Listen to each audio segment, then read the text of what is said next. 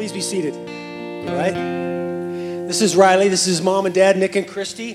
They're part of the church here, and they have been having great conversations with their son, and they wanted to have one with me, and so I met with them and took them through some of our baptism seminar stuff, and Riley, for being 12 years old, man, he really got it, and he really understands what the gospel is about, and so it was cool to walk that through with him and Nick. And so, Riley, we just want to ask you about 10 questions. Does that work?